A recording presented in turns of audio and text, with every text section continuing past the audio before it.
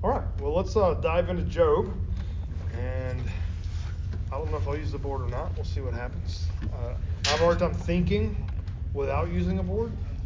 So Sunday morning is a very different prep thing than this. So we'll see what happens. But either way, Job.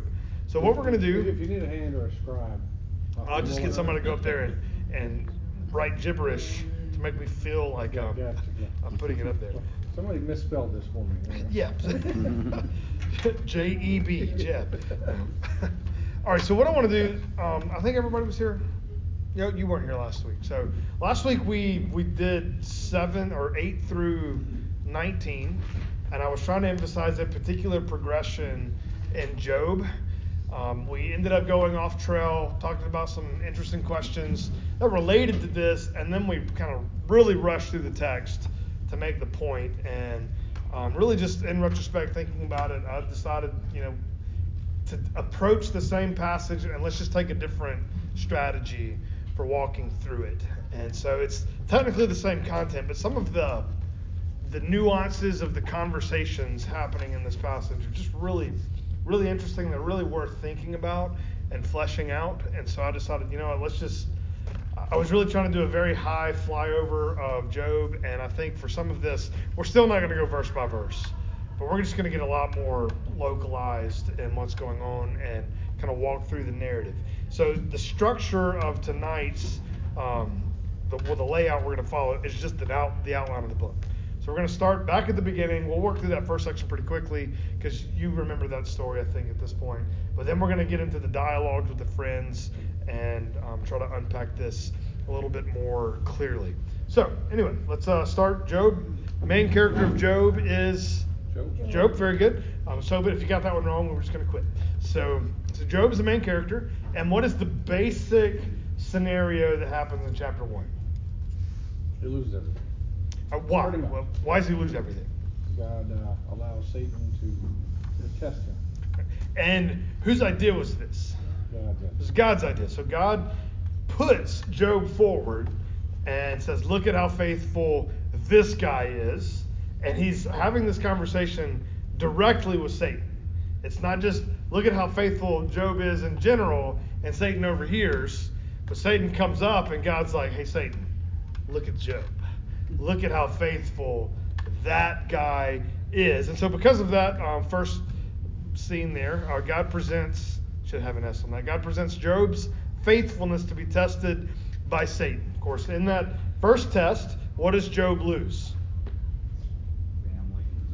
10 children, 7 boys, 3 girls, loses 10 children, loses all of his material possessions. So his servants, save 1, no, except 3 servants actually survived, and his wife, and they only survived for what reason?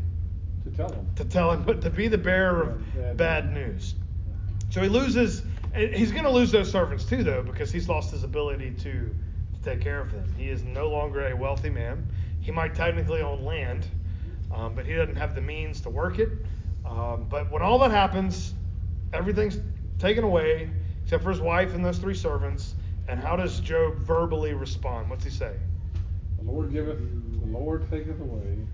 Blessed be the name of the Lord. So in terms of the test that has been set up, look at how faithful Job is. Satan says, yeah, he's only faithful because you've put this huge hedge around him. God says, all right, well, let's shrink the hedge. You can do anything you want. Just don't touch his body. And so they do that. And then Job just proves to be completely steadfast. That's the first blank there. That's the setting of chapter 1. So in spite of the test, Job proves to be steadfast. And at this point, his attitude's even good. But he's loyal to the Lord. He still blesses the Lord. Satan specifically said Job would curse him. But instead of cursing the Lord, the opposite in Hebrew of cursing is, of course, blessing. And he says, blessed be the name of the Lord. All right, so scene 2, chapter 2. Same scenario. The first paragraph is almost verbatim the same as the scenario in the first path. One exception is that when God presents Job to Satan this time, he says, basically, Job's still faithful, even though you got me to do this stuff to him without cause. So, again, reinforcing, and we should have said this in the first scene, reinforcing this idea that Job did not do something that caused these events to happen. That's one of the most important elements of the book. This is not Job's fault. From God, out of his own mouth, I did this to Job without cause. From Job's perspective, there is cause, and the cause was what? His lesson For us, yeah. Well, okay. Okay, so yeah. So we could say Satan on one side, but really it's to demonstrate God's character and his methods on the other side. So there's a sense in which the cause of Job's suffering is God's reputation or God's glory. Could be what we say is at stake, at least in the way it's presented. I mean, it's not like God is literally going to have a chance of felling this battle with Satan. But that's the idea of the way the text is presented. So in round 2, God doesn't remove the hedge. He just shrinks the hedge even further down. And a hedge is just the lingo Job uses for God's circle of protection. And he shrinks the circle down to what? You can't kill him. Just can't kill him. So basically Job is immortal now, in a sense. But Satan can do anything to Job other than kill him. Now, in one sense, that's like, okay, good. But what's the bad sense of that? No matter how bad it gets, Job can't die. So, at first, Job, so he loses his health, sick, boils, pain. He's scraping dead skin off. What was it? A pot shard. He's scratching parts of his body off just because it hurts. It's itchy. It's irritated. Head to toe, whole body. He's in agony. And his wife says, why don't you just curse God and die?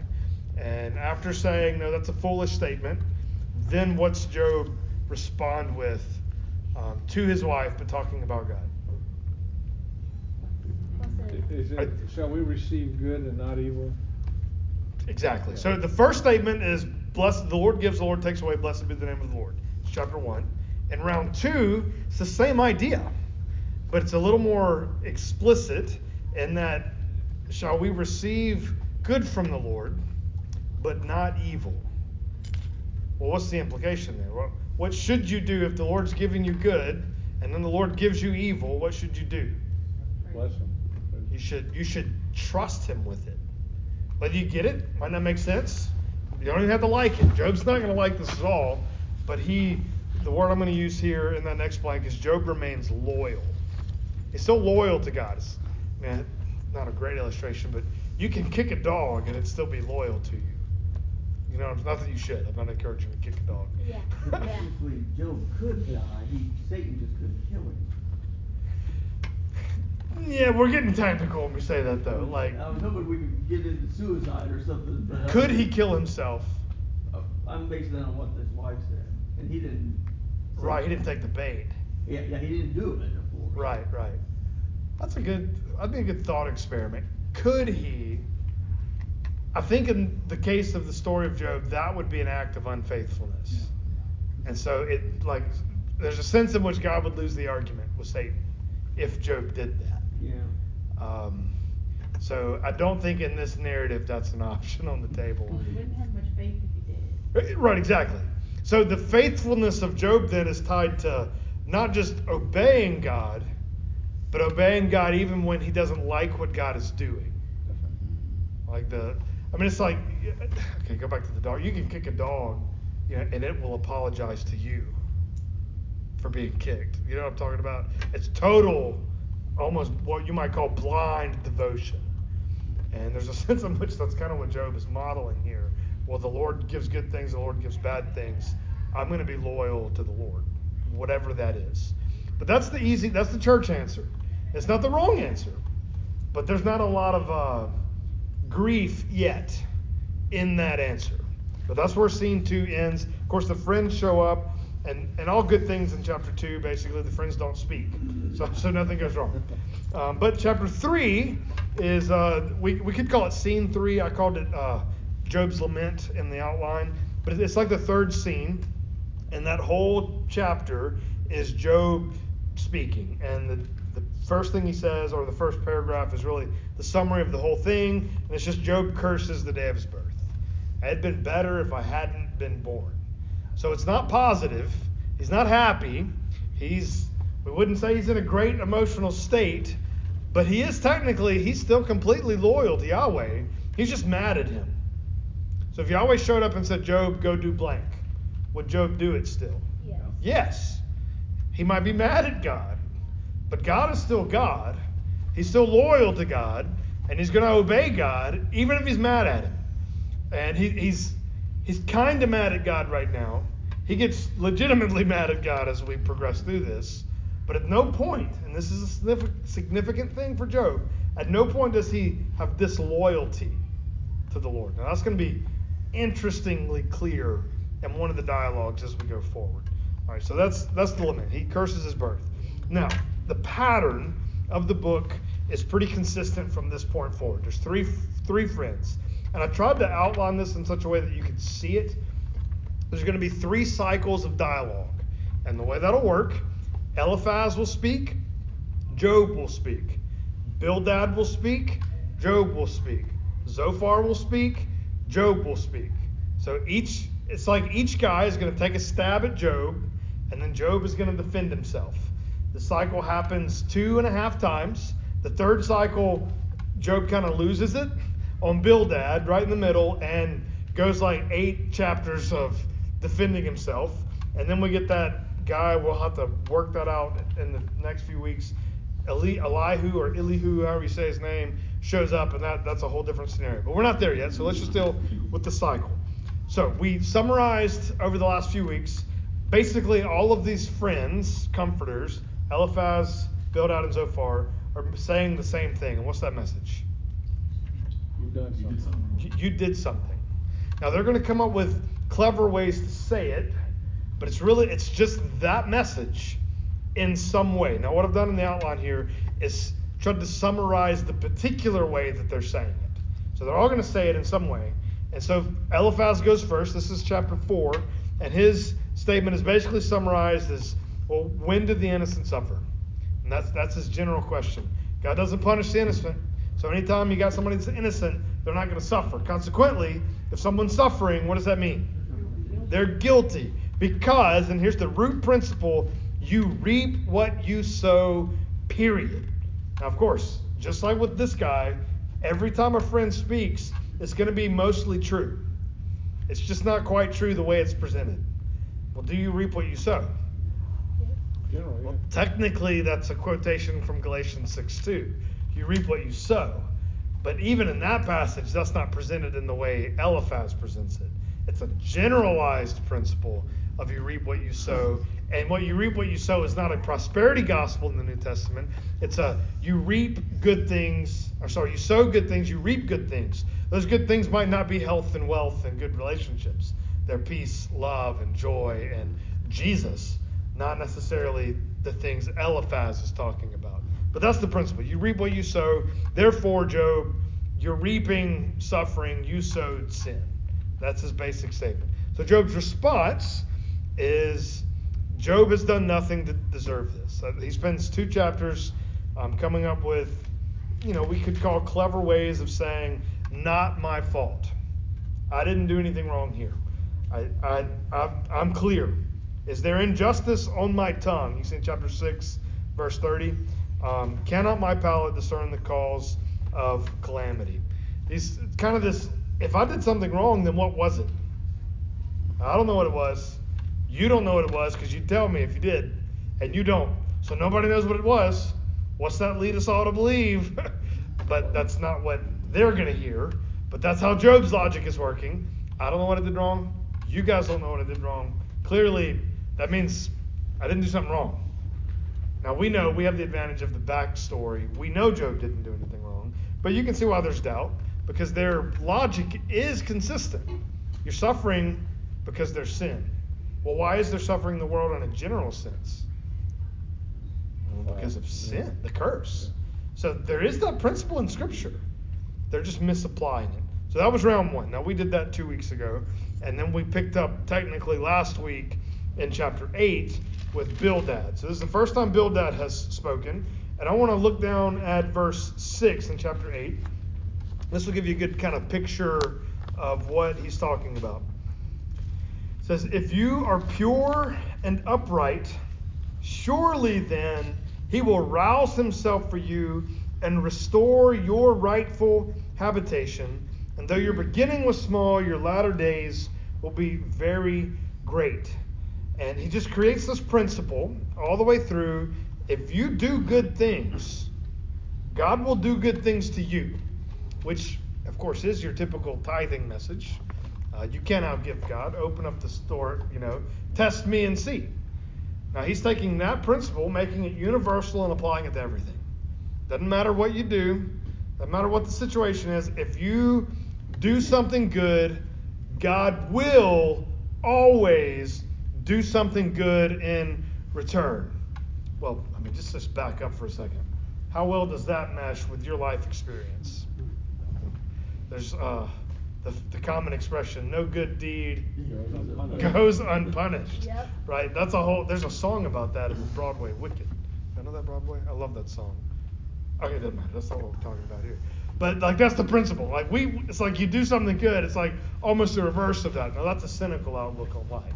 It is. But it's just because there's so many scenarios where we do see you do something good, that does not necessarily pan out in the end. But this is exactly what Bildad is trying to argue. God rewards his faithful with good things.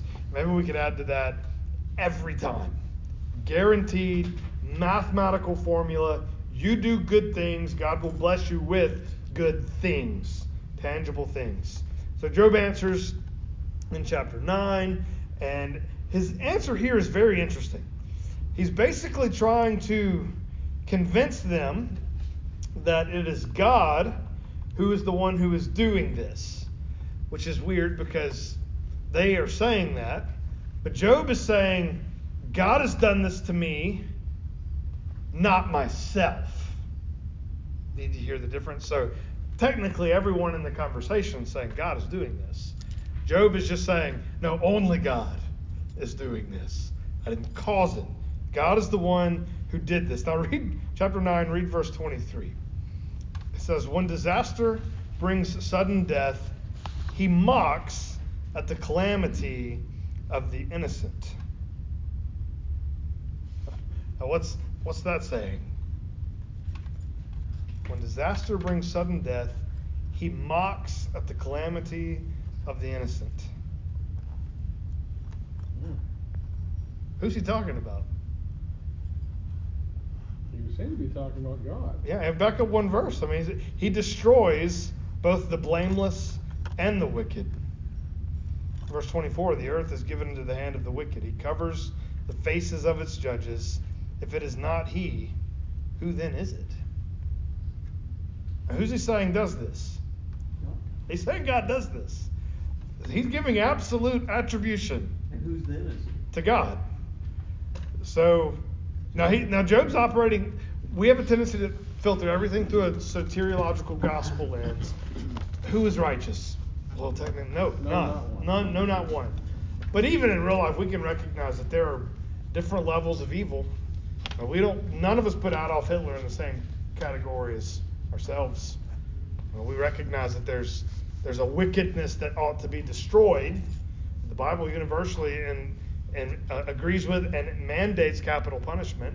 So there are people who should be ended, but it doesn't make that claim universally across all people, even though they're sinful. We're operating more in that kind of worldview with this passage. So there are innocent in that sense. So you have an oppressor. You would say the Jews were innocent in the Holocaust, even though technically I could point at any Jew and say guilty before God. It's like an apparent innocence. Yeah. So, but in kind of a relative worldview sort of situation, no, the Jews are the innocent party in that scenario. A woman gets raped. You don't look at her and say, well, you're a sinner. You deserved it. You better not. You better not ever say anything like that. Now, you could, from a high-level theological standpoint, say, well, nothing could happen to us greater than what we deserved. But that's not what we're talking about in those scenarios. The person who did this wrong is the greater evil in that scenario. And from this vantage point, God, he's mad at God because God's treating them the same. You're killing the wicked, you're killing the good. Like, this doesn't make sense to him, or he doesn't like it anyway, but he's total attribution to God. Now, a further issue, so go back to the beginning of his reply, in chapter 9, verse 2. It says, "Truly, I know that it is so, but how can a man be in the right before God? If one wished to contend with him, one could not answer him once in 1,000 times." So let's just say God is trying to do something to you. Can you stop him? No. What if you don't like it? No. That just doesn't matter. You're not in the same category. In fact, if you make a scale, you can't both be on it at the same time. Like, he is sovereign. We aren't in any sense compared to him. And if he wants to destroy you, and he's going to make a lot of claims like this throughout the book, if God is trying to destroy you, what's going to happen? You're going to be destroyed. There's nothing you can do. So if you disagree with his decision, can you march up to heaven, kick the door in, and say, "I demand an audience"? No. No. I mean, hypothetically, if you could literally go to his throne room and do that, what do you visualize happening there? I see Uzzah, touching the ark. Yeah. I see the earth opening up and swallowing the sons of Korah. Yeah. I see the plague breaking out among the people and the fiery serpents biting everyone. There's a lot of examples of a lower level wrath pouring out. I can't imagine going to the throne room. In your face, like pointing in God's finger. The fury that could be unleashed, and that's all Job is calling out here. So even it wouldn't matter. Like, you cannot stand before the Almighty. And then he asks this question. This is where he transitions to. Why would God make a man only to ruin him in darkness? So that's how the chapter ends. It's this very depressing scenario. He in no way denies that God's doing this and can do this. There's nothing you can do about it. But then think about that from his shoes. If there's nothing he can do about it, then can he fix this scenario? Not at all. Does he have any hope of figuring out a way around? No. So that whole dialogue ends up then for Job being very depressing. And so just hear the last phrase, or the last few phrases. He says, let's see, "To the land of darkness and deep shadow, the land of gloom like thick darkness, like deep shadow without any other, where light is as thick darkness." So what's the key phrase there? Darkness. So not a happy thought that God is totally sovereign, but he still completely yields to the idea that God is totally sovereign. So you following so far with what Job's experiencing? Let's get the Zophar. All right, so this is kind of like in The Lord of the Rings when Bilbo says, I like half of you, half as well as you. No, can you say it, James? I know you would be able to say it. You messed me up already, but I like half of you twice as much as you deserve, and another half, something like that. Basically, I like you more than you deserve, is what he's saying to all of them, but it's much more clever than that. Yeah, now I'm totally lost. Yeah. It's so clever when you say it right. Is it when he leaves or something? Yeah, right before he puts the ring on. It's his 11th birthday. Yeah, it's his 11th birthday. Okay, anyway, there's a similar sort of statement. I always feel like I have to read this like 3 or 4 times to hear it. But like once you hear it, you hear it. It's the second half of verse 6. It says, "Know then that God exacts of you less than your guilt deserves." Mine says, "Know then that God forgets a part of your iniquity." Know therefore that God exacts from you less than your iniquity deserves. So God exacts from you less than your iniquity deserves. He holds back what's meant to happen. Yeah, mercy. All right, so or use Joanne's translation, like, here's your big blob. Well, he's only punishing you for this part of it. So what's Zophar saying about Job? Ooh, look at how bad you're being punished. You must have really screwed up. You're just getting punished with the tip of the iceberg. Yeah. In other words, Job, you're about to get it bad. You deserve way worse than what has happened to you. Imagine walking up to someone who just lost their 10 children and saying, "Better be thankful that was all it was." Like, in what worldview could that possibly be a useful thing to say? But that's the whole chapter is, Job, you deserve more punishment than you have received. it should have been worse.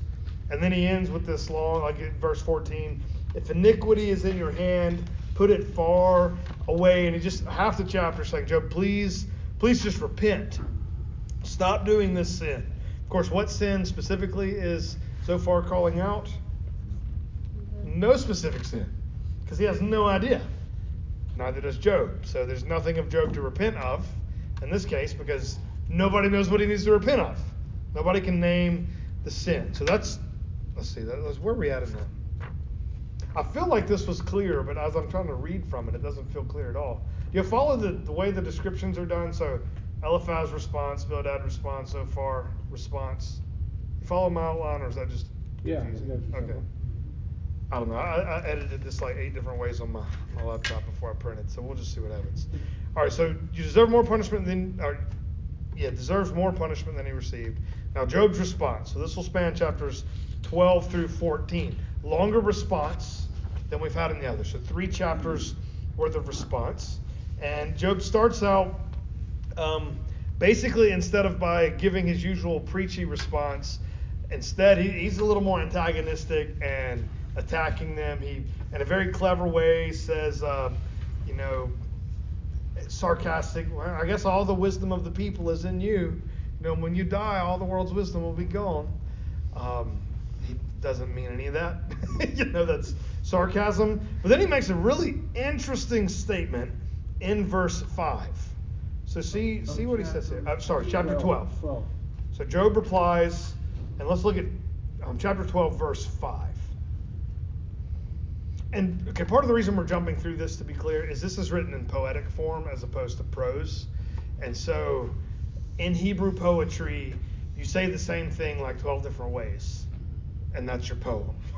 And so we're making one point, and Job will say, 18 lines to say the one or three ideas total. Does that make sense? Yeah, and I might understand one of those lines. Well, and that's the benefit of Hebrew poetry is like, what? Oh, okay, I can work with that one. Yeah. And that's what the others meant, even though you can't see it. Yeah. So that's how mine is. I underline the one that made sense. But so it might be what makes sense to me might not be the one that made sense to you, though, if that makes sense. I'm saying sense too many times. All right, but verse 5 says, in the thought of one who is at ease, there is contempt for misfortune. It is ready for those whose feet slip. Think hard about what he said there. And the thought of the one who is at ease. So what person is this? One who is at ease. No worries. So I have no worries, but what are we saying about him? This is, if you have no worries in life, you're at ease. Well, you're in a safe, secure sort of position. This is where Job was weeks ago. He didn't have worries. Everybody has worries. There's different kinds of worries, though. And he doesn't have this. The person who's at ease, the person who's making the ends meet every month, maybe has a bit of a nest egg, has an emergency fund, life's, pretty good health, family's pretty secure, car's paid for. Worries are different in that category than paycheck to paycheck, miss one payment, everything backs up, all falls apart. Those are 2 different categories. So he's saying, in the one who's at ease, there is contempt for misfortune. It is ready for those whose feet slip. What's he saying the attitude of the one who's at ease is? Contemptuous of those who have problems. Yeah, so that's exactly. It's not just the misfortune itself. It's the person who has misfortune. It's like, especially in American culture, it's funny that they're saying this 4,000 years ago, because we say this more as capitalism, and I'm pro-capitalism. Just hear that before I critique capitalism. One inherent flaw in capitalism, and you say flaw, it's more of one of the ways sin manifests in capitalism. Let me be more nuanced in my conversation. Is since success is possible, failure is your fault. Failure is an option. But you follow what I'm saying? Yeah. If the option of success is on the table, that means if you're at the bottom of the social ladder, it's okay to blame you for it. because you got there on your own. Now, that's a very narrow, like there's elements of truth in that, but that's a little oversimplification. I mean, you get like your upbringing does have a lot to do with where you start. Your social mobility is affected by a lot of variables. Now, you're more socially mobile in our country than in any country that's ever existed, without question. But that's kind of what he's getting at here. So that means in our setting, and definitely in his setting, if you're doing well and someone's doing poorly, you see them, there's a little bit of, we might call it pride, a little bit of self-confidence, like, well, I did it right, he did it wrong. Does that make sense what he's saying? Now, Job is going to make a claim in the next chapter. Well, it's the next chapter. It's just the same narrative for him. So that's the foundation idea is, so for those who are at ease, you look at the guy suffering, and that's just a built-in, you set your life up wrong. You hadn't done this right. And we do that especially in financial scenarios. And I do it all the time when someone comes and, of course, extra variables. People come to the church all the time asking for a handout, and they give me this bogus story. It doesn't make any sense. And I do it. It's like I have to check my heart. It's like, am I not giving because I think they're using, or am I not giving because I don't like them? Does that make sense? And those aren't the same thing. And a lot of those people, I shouldn't give them anything, especially money, because I do know that the reason they're lying to me is because they'll do whatever they have to get more money to pay for their addiction. But at the same time, I also harbor a lot of frustration with that, and that doesn't need to be the reason I'm not giving. Those are very different things. But that's what Job's highlighting in his friends. Do you see that happening in his friends? They're looking at Job, and there's this, well, Job, clearly you've done something wrong.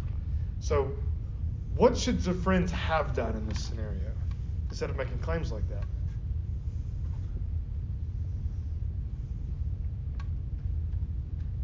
In a way, they've kind of taken sides. Okay. Or Job, we've made mistakes, and we're not getting what you've got. We know what we've done. We have no idea what you've done, but it's got to be a lot worse than what we've done. Yeah, they've dug a chasm between them. Yeah. Now, what should a good friend, a good comforter, have done when their friend lost everything? Console for one. Provide. Hey, you need to come live in my house, Job. Let's redeem you somehow. Let me help you get you back on your feet. And instead, what are the friends doing? Finger pointing. This is your fault, Job. You've done something wrong. Creates a haughty worldview, haughty position. Everything about this is contrary to even the Old Testament law. How's the Old Testament law summarized? The two greatest commandments? Love God, and then what? Your neighbor is your son. Love your neighbor. Technically, they're not doing either very well, but they're only even trying to do the first one. They're not doing the second one at all. So that's what Job is going to be saying. But see how he... Actually, let's just start in chapter 13. Let's read the first several verses there. He says, "Behold, my eye has seen all this. My ear has heard and understood it. What you know, I also know. I am not inferior to you, but I would speak to the Almighty, and I desired to argue my case with God." So really what he's saying there is, I don't want to argue my case with you. I want to argue my case with God. Now, he does want to argue his case with God. He just feels like a wrong has been done to him, and in a real sense it has. But he wants to argue that with God. But as for you, verse 4, you whitewash with lies, worthless physicians are you all. Oh, that you would keep silent, and it would be your wisdom. Hear now my argument, and listen to the pleadings of my lips. Will you speak falsely for God, and speak deceitfully for him? Now, what's Job accusing them of right there? Of exactly what you say they have been doing. So you're speaking falsely about God. So they're speaking in the position of prophet, right? They've come to Job, and they're condemning him from this, prophet sort of position. And now Job is saying, you're actually making yourself out to be false prophets. You're not speaking for God. And then see the word he uses, at least in my translation. Will you show partiality toward him, or really with him in view, will you plead the case of God? Then jump down to 10. He will surely rebuke you if in secret you show partiality. Well, what's partiality? We use that word in the book of James for sure. Favoritism. Well, in the book of James, anyway, how was that favoritism expressed? The rich and the poor. Take the rich guy, put him in the special seat, the poor guy in the other seat. We're told God shows no partiality. He doesn't care what your standing is. That's unmerited favor is the idea of grace. You don't get anything in that regard. But what's Job saying they're doing? They're judging him. You're showing partiality here.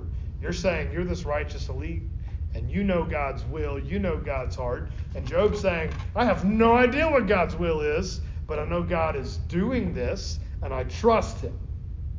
So even though they're in the position of defending God, Job is actually the only one in the position on God's team. That's kind of weird if you think about it. He's the one in the scenario mad at God, but he's the one in the scenario who's on God's side. There's reason to be mad. He has reason to be mad. The friends have no reason whatsoever, and yet they're really not defending God. Who are they actually defending? They're taking pot shots at Job. Well, and by taking the shots at Job, what are they doing to themselves? Themselves. Yeah, exactly. They're elevating themselves. That is really all that is happening. So, to summarize Job's response, so he's saying the friends despise Job because they don't trust God's hand in suffering.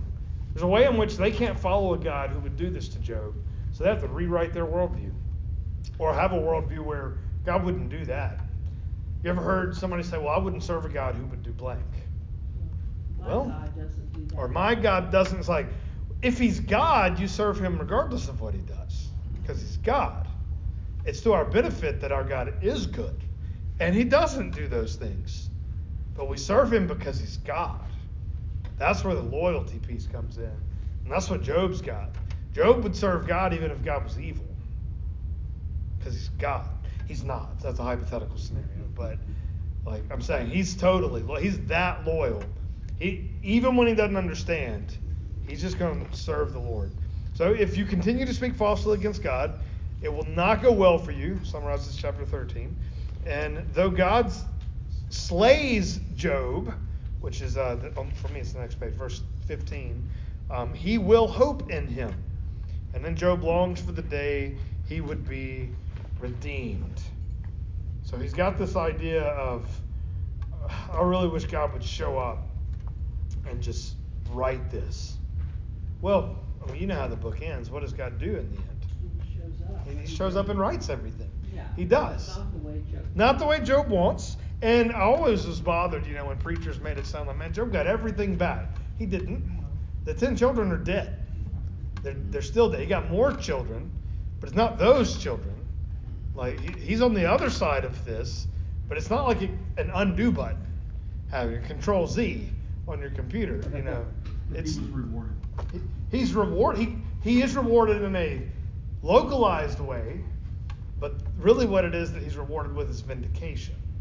Because in the end, Job is the one elevated as on God's side, which is technically the definition of justification, is God sides with you, versus the friends are the ones God sides against.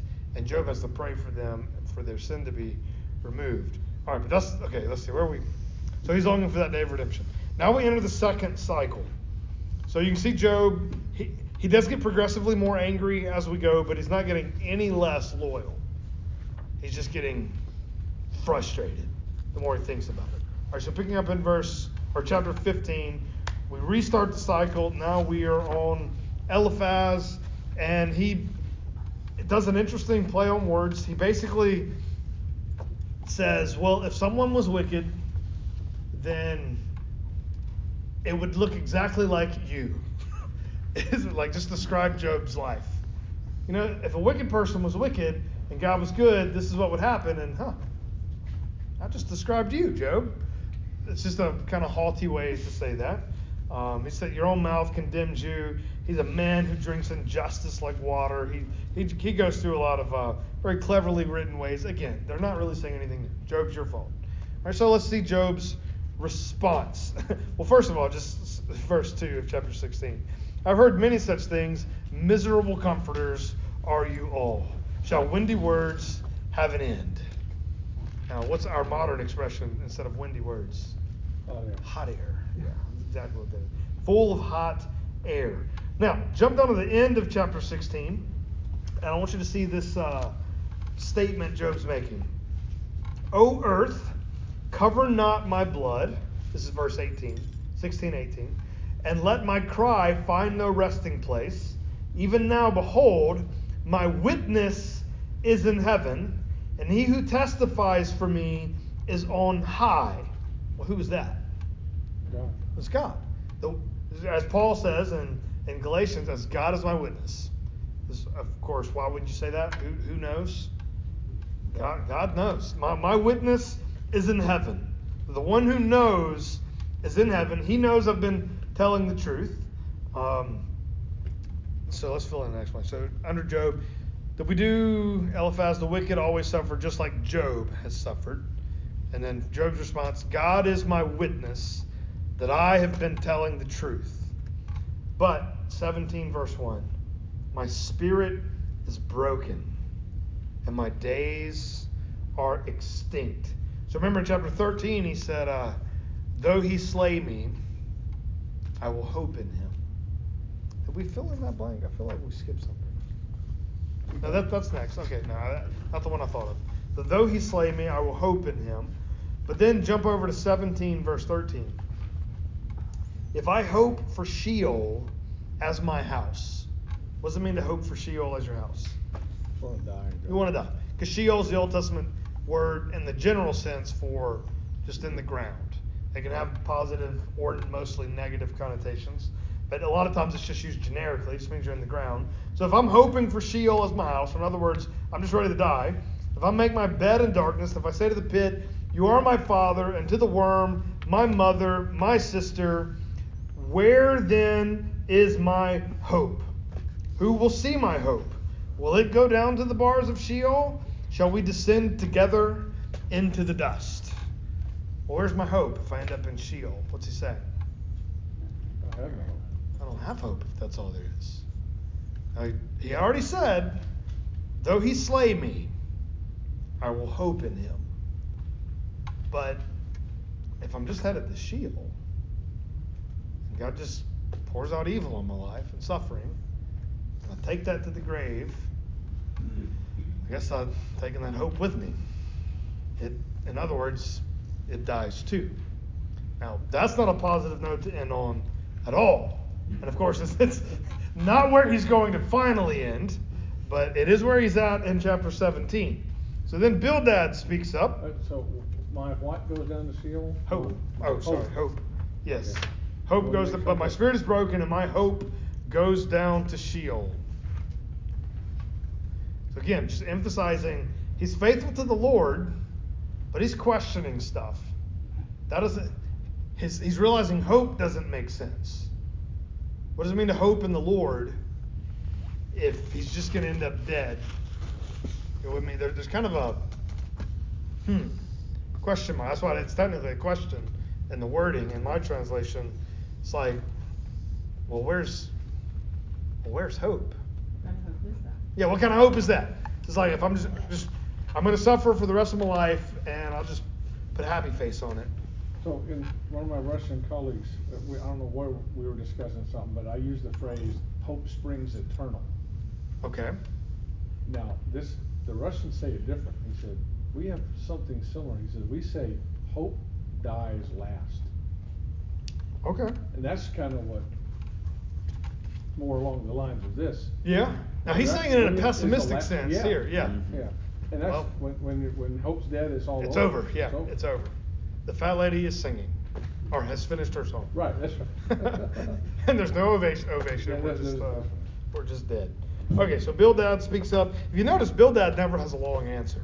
He's always like real quick. He never has anything new to say. But his answer is also pretty straightforward. And my summary there is the person who doesn't know God, these things are going to happen. He'll lose his possessions, his family, and his skin. Interesting choice of words. And eventually he'll lose his life. Well, what did Bildad just do? Painted a picture of Job. He just described Job's scenario. He lost his possessions.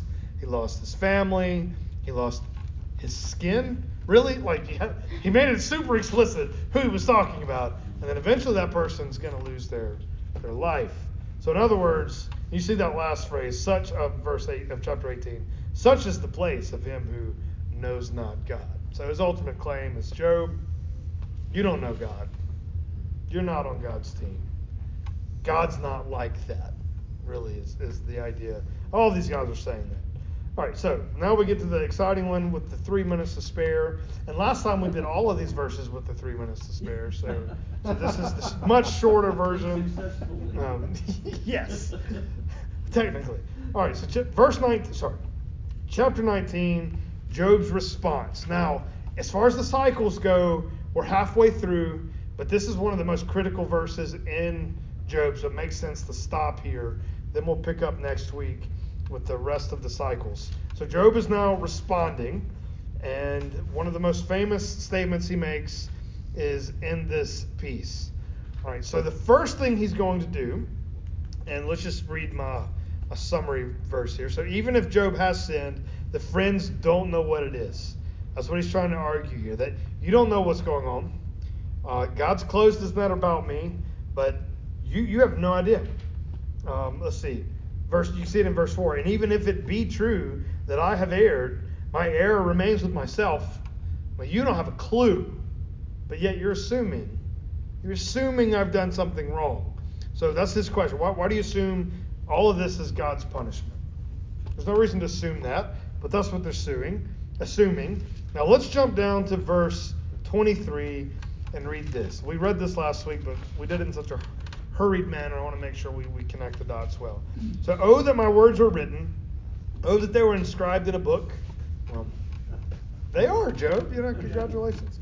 Oh, that with an iron pen and lead they were engraved in the rock forever. Well, maybe they were written on a rock first. This is pretty old. So, I don't know. But he says this in verse 25. And it seems to come completely out of the blue as far as Job is concerned, the narrative. For I know that my Redeemer lives. Now, when we say Redeemer, of course, in my translation, it's capital R. We jump immediately to what? Well, and specifically Christ. I mean, we would quote this on an Easter service, my Redeemer lives, as opposed to being dead after crucifixion. Now, technically, that's not what Job is talking about here. His Redeemer, who's read Ruth recently? What was the Redeemer in Ruth? Redeemer? Kinsman Redeemer? That's Boaz in the story of Ruth. Yeah, so it's the same word. Kinsman Redeemer, this Redeemer, Hebrew is the same. So the idea, in that story, it's a love story, so he's going to marry that girl. But the Redeemer is not necessarily marrying anyone.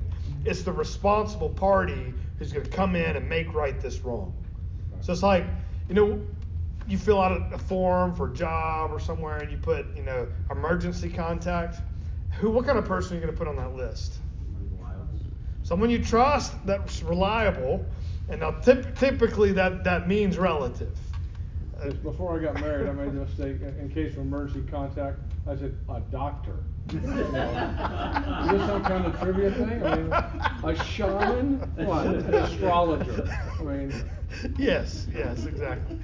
But the idea is... not as literal as I am now. So the kinsman redeemer is that family member, typically it's family member, who can come in and fix this. Like kids fall back on parents, or maybe fall back on an aunt, whatever the scenario is, the person you fall back on. And Job's saying, I've got that. But capital R, that is correct. He does mean God. My Redeemer's alive. And he's not meaning some dude needs to hear about this and show up and fix this. My Redeemer's God. And at the last, he will stand upon the earth. Well, we could put so much theology in that. Job's not talked about this at all. This just seems to come out of the blue. This Redeemer is going to stand upon the earth at the end. Well, what's Job saying? Now, we have a much fuller picture in the New Testament. What's Job picturing here? This is the resurrection. It's going to be. Eventually, yeah. But God, he's saying, God's going to show up. My Redeemer is going to come down to earth. Wait, I don't think he has any idea of the fullness of the picture that is to come. He says, and after my skin has been thus destroyed, yet in my flesh I shall see God, whom I shall see for myself, and my eyes shall behold, and not another. My heart faints within me. If you say, how will we pursue him? And the root of the matter is found in him. Be afraid of the sword, for wrath brings the punishment of the sword, that you may know there is a judgment. Now this is kind of a threat. And who's Job making this threat towards? His friends. And what's the threat? God is on my side, and you guys are not. My Redeemer's going to show up, and he's going to execute judgment. Now think about that logically. That requires Job to believe in something after death, which is, to be fair, not solidly taught in a lot of passages in the Old Testament, a lot of books. And we have some super clear examples, but there's a lot of this even in Job so far. I'm just going to go to Sheol. I'm not coming back. Who comes back from Sheol? Well, nobody does now. So we're getting an underpinning here. He's connected the dots that the only way for God's justice to prove true is for something to happen afterwards. And think about it. Did the wicked ever go unpunished in this life? Well, that would technically say they die, but it's like, how often do you hear that expression? Well, death's too good. They need to suffer first. Or how often do the innocent, from Job's perspective, they never get the reward? They just die. Well, if God's truly just, he's going to have to vindicate that somehow. And he's already got this notion of judgment that requires something to happen at the end. So it's really interesting, the progression of thought. That's what I was trying to sell last week. I had to do it really quick, so I don't know if it came across well or not. So just to fill in these blanks, Job knows he has a Redeemer. This is one who will vindicate him specifically after death. And this, of course, is connected to the idea that there will be a judgment. There will definitely be a judgment. Now, it is a few minutes after, so let's run through the practical theodicy at the end. So remember, theodicy, that's what we started the book of Job. And theodicy is just a defense of how God can be good and God and caring, and yet we suffer. And we spent a lot of time emphasizing that in real life, we're not actually concerned about the high-level theodicy. We want to know why I'm suffering individually. So local theodicy. And Job is really designed to explain that version of theodicy. Why do you have evil in your life? Specifically, you, not just in general. And so here's some practical things we can bring from Job so far. So number one, God is sovereign over all things. Job at no point in any way backs down from that. In fact, it's a big deal to him. God's doing this. Half of his arguments is that this is God's work. God is the one, he's responsible. He's blaming God for the evil. But not always in a negative way, even though he is mad. It's just more of an attributive way. God did this. God is the one who's made this happen. Second, is this idea that if we're willing to accept good from God, we must also be willing to accept bad. And really, that's just the definition of loyalty. Well, we will be loyalty regardless of the fruit, which was the claim Satan made against Job in the beginning. He's only serving you because you give him good things. And Job may get mad, but he never quit serving God, so Satan loses. And does he even use the word evil? He uses the word evil, yes. Literally, the word is evil. How should we accept good from God and not accept evil? And third, our suffering is usually not the punishment of God for specific sins. He certainly can, and we have examples of that in the Bible, Old and New. But generally speaking, that is not what our suffering is. Now we could call it discipline, going back to the book of Hebrews, but that's another topic. So our suffering is not usually punishment of God for specific sins. Fourth, our suffering is for the glory of God to be displayed in us. And really, why is Job suffering? To vindicate God. That's really the idea. The man born blind, and Jesus is asked, well, who sinned? Was it this guy or the parents? And what was Jesus' answer? Neither, just for me to get glory. That's why I was born blind. So a lot of our suffering that's the simplistic of an answer as you'll get. Somehow, in some way, this is going to manifest God's glory.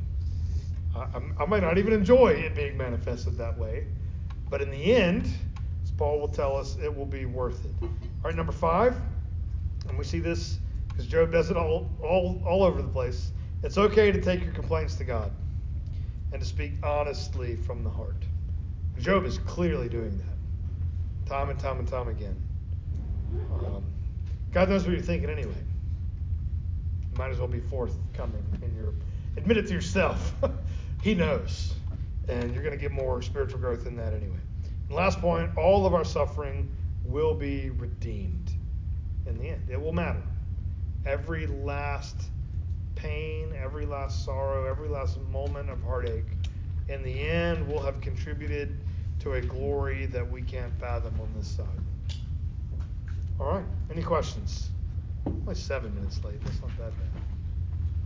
So I know he's not here when we had this discussion about where Job is and the timeline. Yes. The one thing you can say is, I mean, just from this passage is it's not as if God says, look at this guy Abram, or look at any of these other Old Testament people. This is probably before that or in parallel with it, right? Mm-hmm.